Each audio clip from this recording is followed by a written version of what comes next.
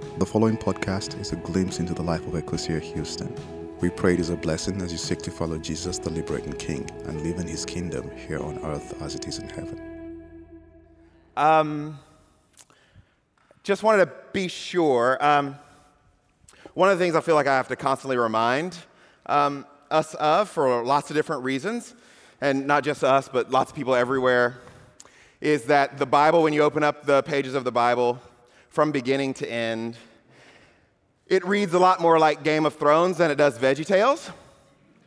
And if you're to preach the Bible faithfully and completely, sometimes you get to some text that are reflective of that. So if you've got little ones here that might be better suited for today in one of our great kids spaces, this is a wonderful time to avail yourself of that option because the Bible comes to us as it comes to us, and we always want to be careful and deliberate about that. But I know, just like movie rating systems, some of us want to expose our kids to some things at times we deem appropriate. So I tell you all of that so when you send an email to me later, I can say, I told you so. But anyway, as we open up our scriptures, let me pray for us.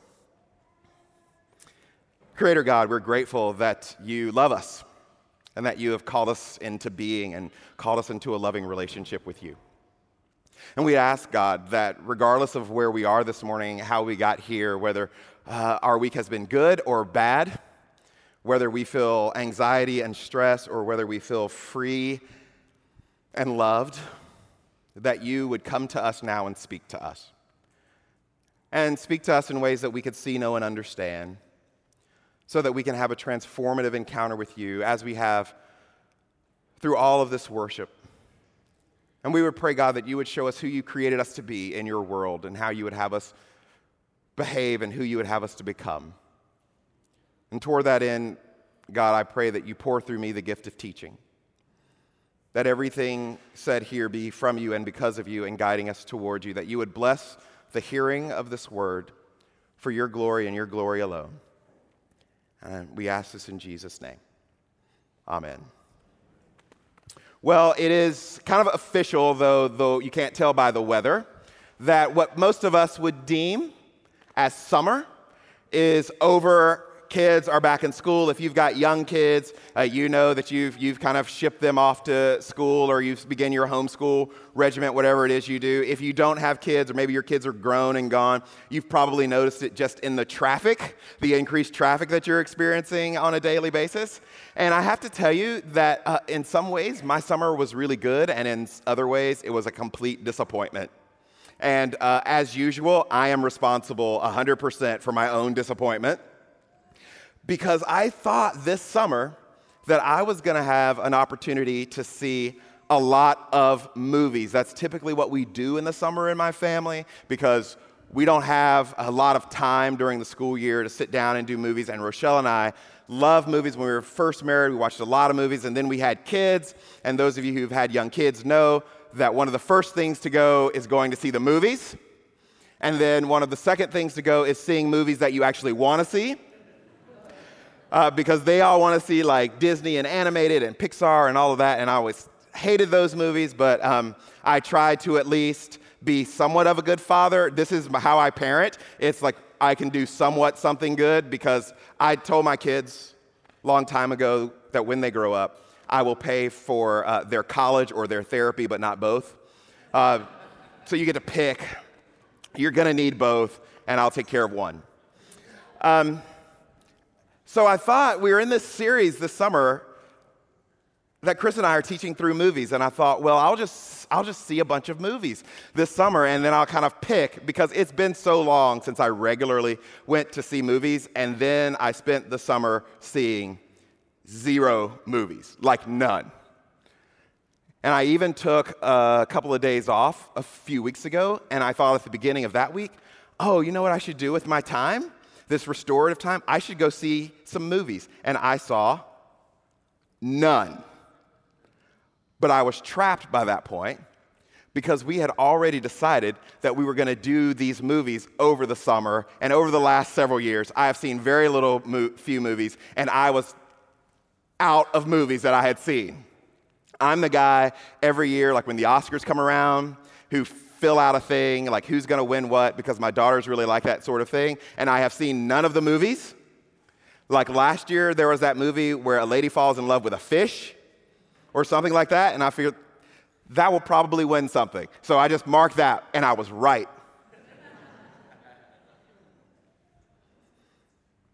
And as I was thinking about this, it occurred to me, I started to question teaching through movies, like, whose idea was this anyway?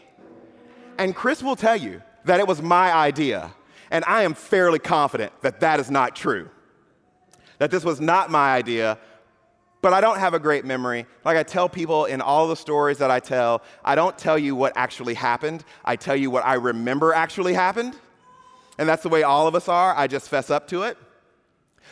But the more I thought about it, I saw the power and usefulness of it, because the truth of my life and the truth of your life is that we all live by stories. Regardless of who you are, how old you are, where you come from, that you live by a story. When we get together, whether you play golf or you go out to hang out with the guys, you have a girls' night, whatever you do, when we're together, we share stories. Like we don't typically just show up with each other and give each other facts or points about ourselves. At least not outside of the context of a story. Like we don't just show up and say, hey, yeah, I'm 6 foot and I'm 210 pounds, and just kind of leave it at that. Like we wrap everything we do in a story. And right now, in your life, you are telling yourself a story about yourself. That all of us are telling ourselves a story about ourselves. That there are a few events over the course of your life, maybe when you were a kid or a teenager, early adulthood, there's a story that got a hold of you, an event took place in your life, and you piece that together with a couple of other stories, and that is what gives shape to how you see your world. The story you are telling yourself about yourself is why you believe that you're a success or a failure, why you believe that you are attractive or unattractive, whether you're smart or dumb, whether you're worthy or unworthy. And I know this is the truth of our existence because you've had events happen to you. And when they've happened, you've said to yourself, maybe you even said it out loud, you went, oh, this always happens to me. It's what writers call a framing narrative. It's the world that you build that every other story, every other event in your life fits into. And if it doesn't fit, we'll either find a way to make it fit or we'll say that it's just some grand exception. But right now, you are telling yourself a story about yourself. And so maybe one of the most important things that you will ever do in your life is just to get your story straight. To understand what story you're in. Because if you think that you're in a war story, then everyone who opposes you becomes an enemy to be defeated. And if you think you're in a comedy, then there might be some times where there are some serious things happening in your life and you don't take them as seriously as you should take them. If you think you're in a drama, and we all know someone who thinks they're in a drama all the time. If you think that you're in the Terminator, but you're actually in High School Musical, like you are going to behave differently depending on the story that you think you're in. And maybe one of the more foundational spiritual practices is coming to terms with what story you're in. So there's this great little scene in Lord of the Rings where Sam and Frodo are walking together, and there's a lot of commotion going on in the book and in the movie around them, but they're at this moment of peace as they're walking. And Sam asks Frodo, he says, "Mr. Frodo, what kind of story do you think we've fallen into?" And your answer to that question will give shape and meaning and purpose to your life. What kind of story do you think you've fallen into? And I want to suggest to you that the Bible comes to us as one great story. And there are a lot of little stories in the Bible. There are even some big stories in the Bible.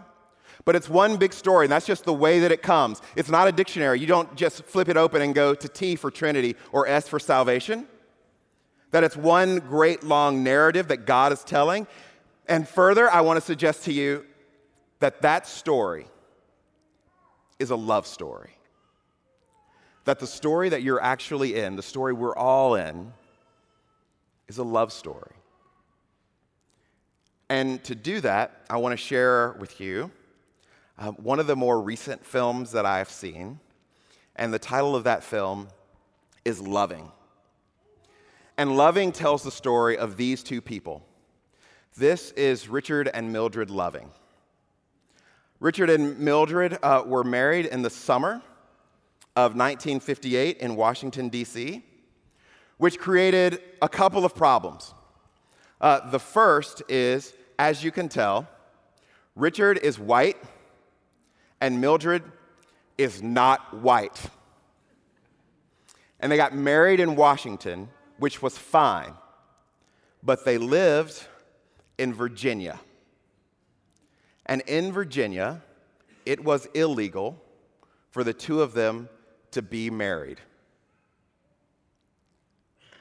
So, a couple of weeks after they get married, the local sheriff gets an anonymous tip that they've been married and they are now living with Mildred's family. And he, along with two other police officers, go to their house in the middle of the night, and this is what happens there.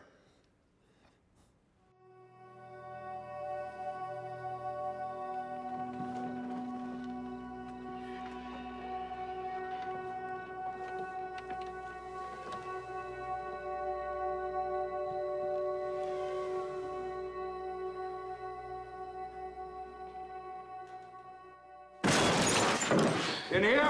What you doing in that bed, boy? Richard! What you doing in bed with that woman? I'm his wife.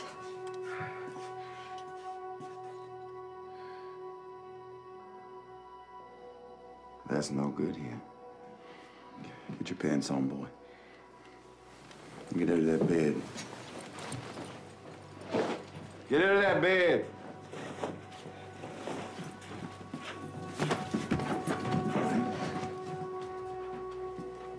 Come on.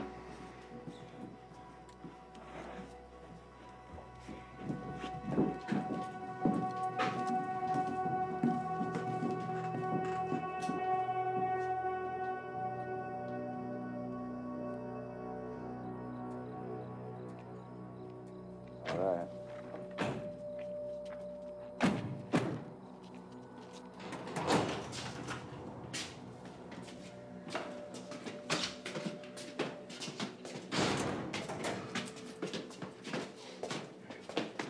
She goes in there.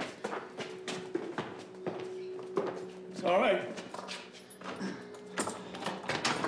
Come on. It's okay.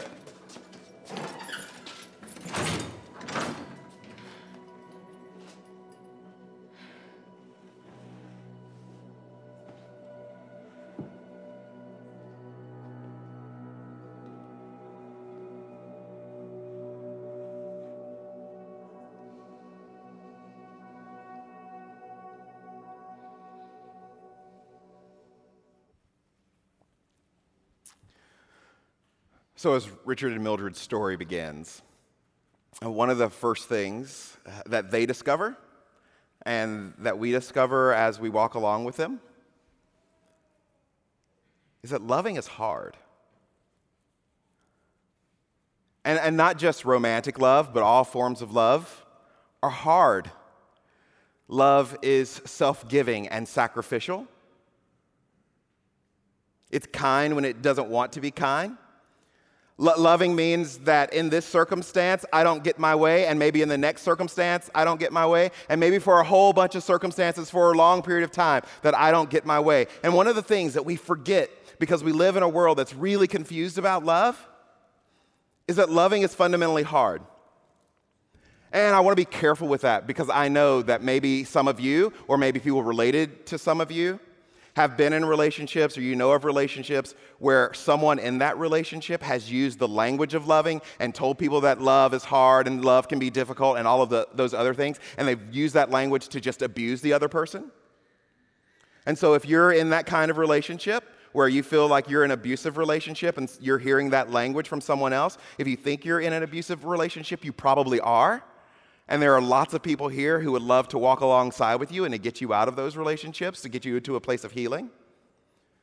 But what I want to talk about more deeply is this fundamental misidentification of love that we deal with in our culture, that really believes and thinks and wants to share the idea that love is just all butterflies and roses and candlelight dinners and romance. Love is that we went on this great vacation and cruise together and all, and those things are great. Those things are necessary and needed, and they're a part of what we do together. But that's not all of what love is. The truth is, like, we believe so many wrong things about love that we don't even know when we see a love story. So one of my wife's favorite movies is You've Got Mail. And she has this Christmas tradition that on the night before Christmas Eve, after our daughters have gone to bed, she gathers up all of the Christmas presents from around the house that she has bought all through the year. We spend about 45 minutes trying to remember where she hid them. And she sits down on the floor in front of the television with all of the presents and the wrapping paper and the bows and the tape, and she watches You've Got Mail. And this is just tradition. I don't try to fight it. We're just in it together, and I don't have to wrap any gifts, and I'm good with that. But the first time we saw that movie, like we were young, married, we saw it in the theater. And we're leaving the movie theater, and I take her hand as we're walking through the parking lot to our car, and she goes, "Oh, I want to fall in love." And I'm thinking, I'm right here. Like, it's not like I'm someplace, but that's not a love story. Because listen, if the couple doesn't get together until the end of the book or to the end of the movie, that's not a love story. That's a longing story. And if there's someone in a relationship, in a book or in a movie, or if it's two people in a relationship and they just want to use each other physically, like if they just want to do their 50 Shades, that's not a love story either. That's a lust story. A love story is when you have been married to this person for years and you are holding back their hair as they throw up. A love story is, this child is driving me crazy, and I will still do anything for her. A love story is about forgiveness and fighting and working it out and offering redemption. And it's about the great highs of being in love, but it's also about the great struggles of working through love. That's a love story. And if you don't believe me, sit down with a parent of an adult child who's become drug addicted or alcohol addicted, and they don't know whether to welcome them in or to kick them out. Be with a wife or a husband when the cancer diagnosis comes, and they're walking with their partner through all of the pain and heartache and expense of it all. Be with a wife or a husband who one or the other has had an affair, and for their own reasons they decide that they're going to fight it out and save their marriage together? That's a love story. And I think that's what the Apostle Paul is talking about in 1 Corinthians 13 when he says that love is patient. And what he means there isn't that love is willing to wait around without complaining while it takes her or him a little bit longer to get ready than you would like. Because the word that Paul uses for patience means long suffering.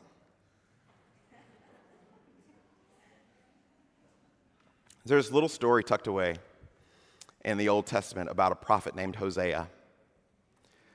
And God comes to Hosea, and this is one of those not VeggieTales stories, not VeggieTales moments in the Bible. And he says, I want you to marry this woman, Gomer. And so, Gomer, if you're expecting a granddaughter or a daughter and you're making a list of names, there you go. And he says, I want you to marry her.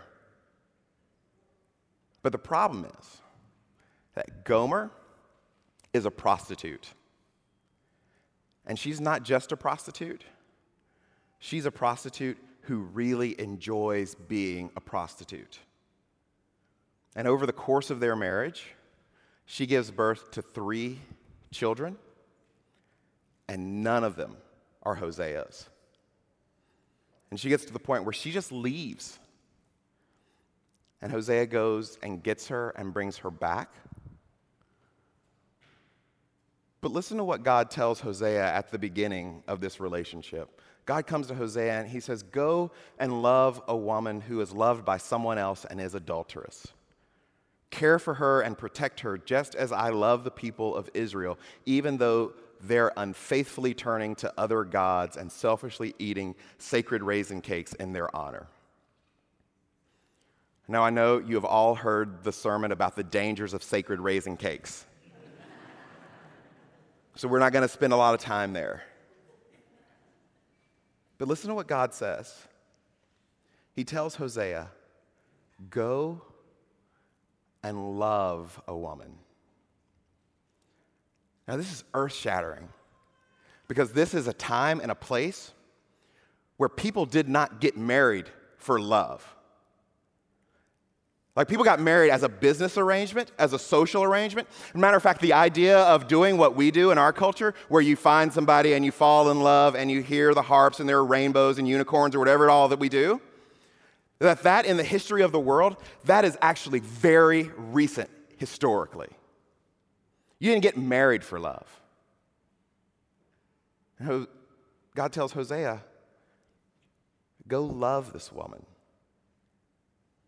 So whatever love is, it's not just all of the things that we associate with love.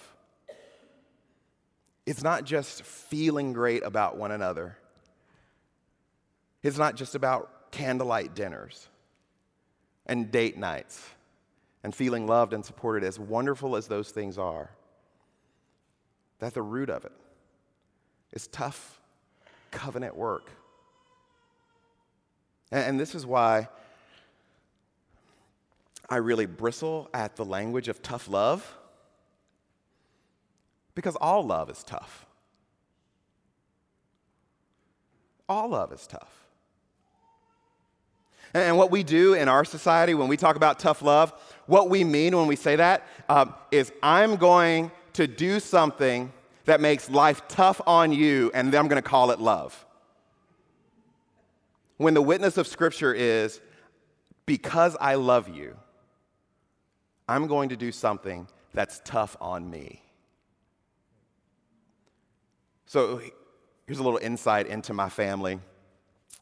And I don't mind telling you because you got some messed up people in your family too. So my parents divorced when I was 15. And maybe 8 or 10 years ago, my dad got remarried. I performed the wedding. And as many of you know, when you marry someone, you don't just marry that person, you marry the whole family. And so my stepmom has adult children just like my dad, and her children have not always made the best of all possible decisions.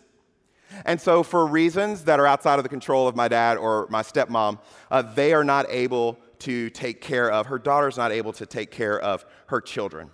So my dad began as a band director and was a high school principal and then a superintendent, and he's retired and he's 71. And at 71, he spends his days taking care of his wife's grandchildren, who are 2, 4, and 9. My children are 14 and 11. And so when we found out about all this, I got my girls around, and I got Malia and Catherine, and I said, listen, I'm going to tell you some things that are going on with my dad, and I want you to hear this really quickly, really clearly on this. Let me tell you what's not going to happen when I'm 71.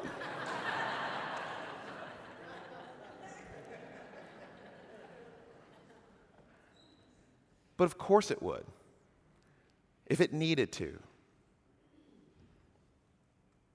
Because part of following Jesus is always rising to the requirements of love. Because all love is tough.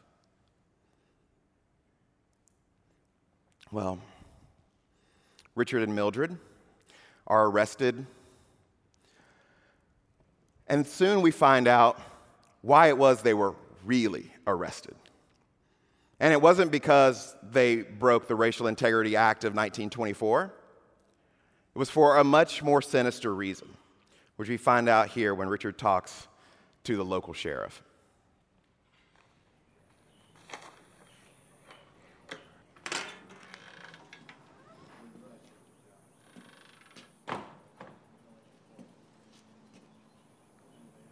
Sit down.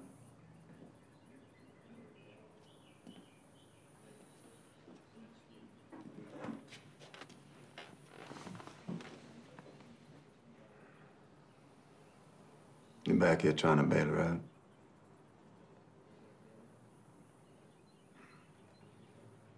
You know they ain't gonna let her out, do you? You best send some of her people up here together, because they won't let her up to you.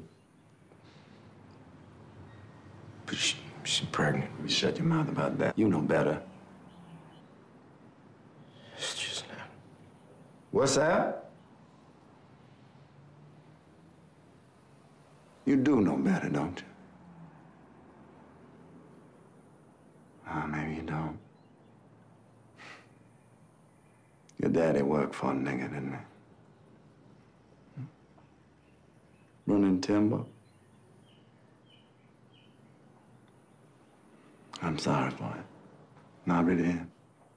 All y'all over there in Central Point don't know from down, all mixed up.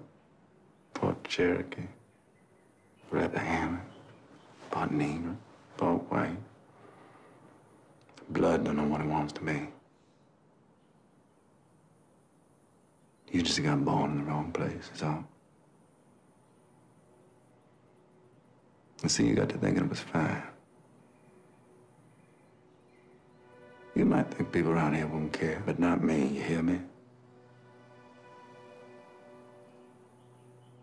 It's God's law. He made a sparrow, and a robin, They're different for a reason.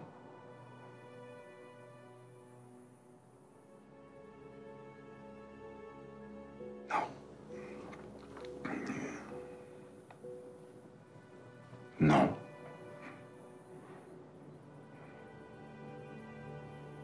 You go on now.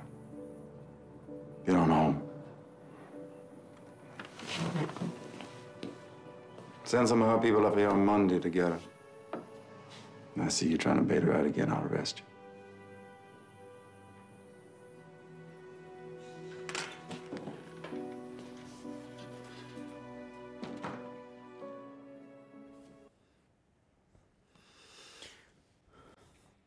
Well,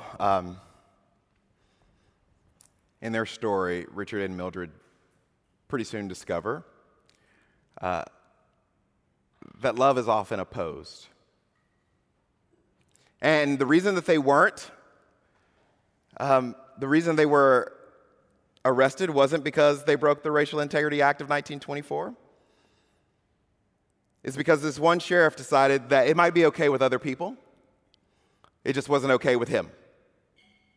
And so there's this reflex in all of us, if we are open to admitting the truth and reality of us, who always want to be the arbiters of love and the arbiters of what's appropriate, that every one of us at some point in our life have decided what is right, not just for ourselves, but for what everybody else. And what we forget is that God's love is expansive. That from the beginning of God's story with people, when he calls Abraham and he says, I'm going to make you the father of a great nation, it starts just with Abraham, and then it becomes his immediate family, and that family grows. And you have the 12 tribes of Israel. You have all of Israel, and God's love grows and grows and grows. But the problem is that the people in that family, they get it in their head that God's love is only for them or only for the people that they choose to. They get it to the point where they don't even want their cousins to be included in God's love.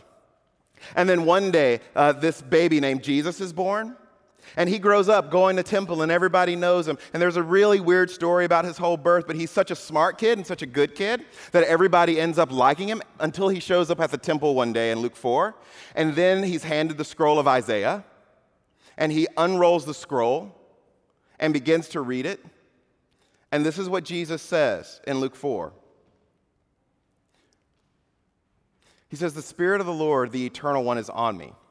Why? Because the Eternal designated me to be his representative to the poor, to preach good news to them. He sent me to tell those who are held captive that they can now be set free, and to tell the blind that they can now see. He sent me to liberate those held down by oppression. In short, the Spirit is upon me to proclaim that now is the time. This is the Jubilee season of the Eternal One's grace. And so Jesus goes on from there, and he recounts stories of people who were outside of Israel, who weren't part of the family, that God not only worked through, but that God loves. And his point is that all of this time, you have already decided who's in and who's out, who's good and who's bad, who's acceptable and who's not acceptable, who's worthy and who's unworthy. And the whole time, God has been expanding his love for other people, that God has been revealing that his love is expansive and includes everybody. And look how they respond to this. Because you would think that hearing that people were loved by God, that there would be folks like jumping up and down in the back saying, this is the best news that we've ever heard, that we can include more people in what God is doing, that God loves everyone, all of creation. But that's not what they do at all. What do? They try to kill him. And why? Because Jesus said that God's love includes people that they didn't want to include. And I doubt that 2,000 years later, that we are just so sophisticated and so morally superior that some of that is not in us too. And you know it, because all you have to do is turn on television or listen to the radio or read the news, and we are treated almost daily to a series of people who want to tell us that these are the good people and those are the bad people, these are the worthy people, these are the unworthy people, these are the acceptable people, and these are the unacceptable people. And why? Because human beings are fundamentally offended that God loves everyone. And we'd never say it out loud, but that's what that is. That we're really great at deciding that we are within God's love for whatever reason we decided that, and that the people who are unlike us or different from us for whatever reason, whatever arbitrary reason we assign to it, that those people are outside of God's love. There are some of us, not through our words, but through our actions and through our hearts, have decided that Democrats are outside of God's love. And there are some of us who have decided that Republicans are outside of God's love. And we would never say it out loud. We would never say that it's this race or that nation or that religion. We would never say it out loud, but we believe it in our hearts. Because we are those people who use the language of those people. You know how those people are. Those people always. Those people never. And the story of God is that if you are a Christ follower, then you are caught up in God's expanding love. And if you are developing as a maturing Christian, you should love more people today than you loved last year. And next year, you should love more people than you love this year. Because from the beginning, God's love has always been expansive. Well, Richard and Mildred keep getting arrested. They move out of the state, but she decides that she wants to have her children in Virginia. And so they come back to Virginia, and she's arrested again, and they keep getting arrested and keep getting arrested until they finally land in the news media, and they also garner the attention of the ACLU. And the ACLU sues the state of Virginia, and that kind of runs its way up through the courts until their case is heard by the United States Supreme Court. And ultimately, the Supreme Court sides with the Lovings. And you know how all of that works. Once the Supreme Court makes this decision, it makes interracial marriage legal in all 50 states. Every June, I think June 12th, all over the country, there's a national celebration called Loving Day. My wife and I have talked for years about having a Loving Day party, but that's June 12th, and my birthday's June 15th, and I've just decided I just want the whole week for myself.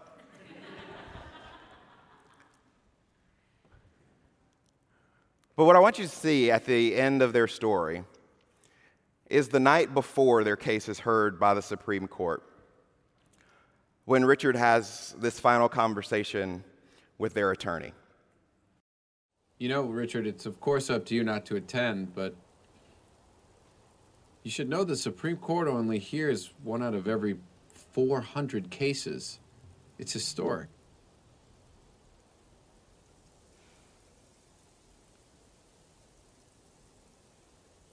Thank you, Mr. Cool.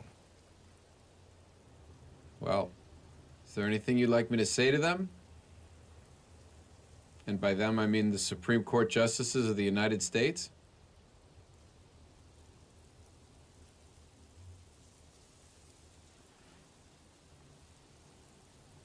Yeah.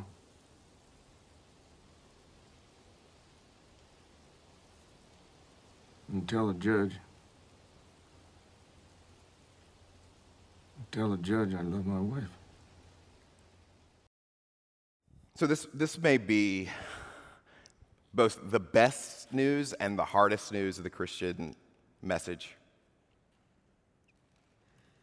Because when Richard says, just tell the judge I love my wife, he's reminding us of something central that we believe and we disbelieve. And that's this little idea that love alone is enough. That whatever you're facing right now, whatever you're dealing with in your personal relationships, in your family, in business, that the overwhelming witness of Scripture points to one thing, is that the problems that are caused in our world are basically caused by one thing: a lack of love. And that the solution has always been love. That when God describes himself, he uses a lot of things, lots of words throughout Scripture to tell us about him, but he says, I want you to remember this, that God is love. This is the way that Jesus talks about it in Mark 12. Jesus says, the most important commandment is this: Hear, O Israel, the Eternal One is our God. and the eternal one is the only God. You should love the eternal, your God, with all of your heart, with all of your soul, with all of your mind, and with all of your strength. The second great commandment is this: love others in the same way you love yourself. There are no commandments more important than these. So what's the most important thing to do when you're struggling with your parents or a spouse or with your children, when you're trying to work something through with a coworker, when you're facing a difficult decision, a difficult season in life? What's the most important thing that you can do? It's to love. And no, I don't have the first clue what it is that you're facing right now, but I can tell you what to do regardless of what you're facing right now. And the thing for you to do is the most loving thing that you can think of. What's the most loving thing that you can think of? And I know that we all carry around with us a big bucket of, yeah, I know, but what about? Yeah, I know, but what about? But what about when she, and what about when he, and what about when they? And if I do that, then I'm not going to get ahead in business. And if I do that, they're going to win. What about? Love alone is enough. What is the most loving thing that you can think of? And trust God with the results. And trust God that in this difficult time, that love alone will be enough. And even in the most difficult times, even if you're walking through a divorce or something really tragic that you wouldn't have chosen and no one would have picked for you, even in all of the strife and contention of that, what's the most loving thing you can think of? Because the greatest commandment is this: to love God and love others. I want to tell you the truth about this movie. Rochelle and I were really excited to see this movie. We missed it in the theaters when it was there. And we were excited that it came on Amazon Prime, and we planned this whole night. The girls were away at camp. We were going to watch it and have this meal. We could just see it at home, and we were excited to see it because we had watched documentaries about the Lovings, and I'd written about the Lovings. And we got to it, and this movie is terrible. I mean, it's not terrible, but it is slow. I mean, there are times where there's like no music and no dialogue, and it's just people just walking around. This is not a movie that you want to invite your friends over to see unless you really don't like your friends. And it's so slow. Like at one point, I got up and did the dishes, like during this movie.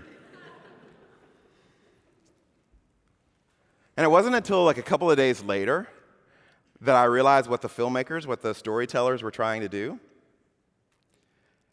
Because Richard Loving was a construction worker. And at the beginning of the film, he takes Mildred out to this pasture and he says, I'm going to build a house for you here. And she's just overwhelmed with it. Those are the great lovey-dovey moments of love. But it just shows these scenes cutting back and forth every now and then of Richard working not on their house, but on other projects, just building a brick wall. And it's just a stack of bricks and some spackle and cement and him just laying a brick after brick after brick. And there's no dialogue. And you're just like, what is going on here? It was a couple of days later, reflecting back, that I remembered, that I realized what they were doing and how brilliant it was. Because that's what loving is. It's the slow work of building something with and for the people you love over time. And so often, it's not spectacular or amazing, but all the time, it is building something together, brick by brick. It's back-breaking,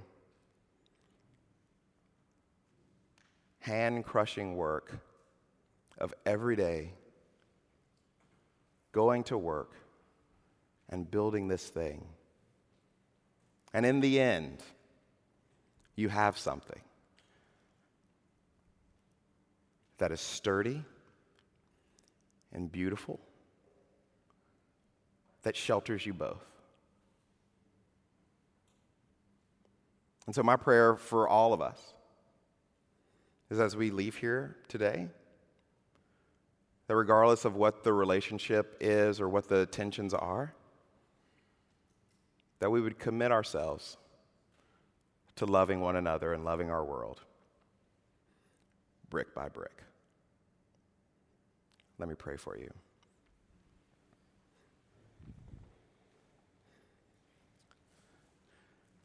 God, show us how to build it brick by brick, the world that you have created for us, the people you have brought into our lives, so that we can participate with you in loving the people near us and far from us. And we ask for your continued strength, God, to do the work that you have called us to do. And we're grateful for Jesus, who gives word and meaning and shape to what it means to love, to sacrificially and unconditionally love one another. And we ask all these things in his name. Amen. Thank you for listening to our podcast. If you would like more information, please visit our website at www.ecclesiahouston.org.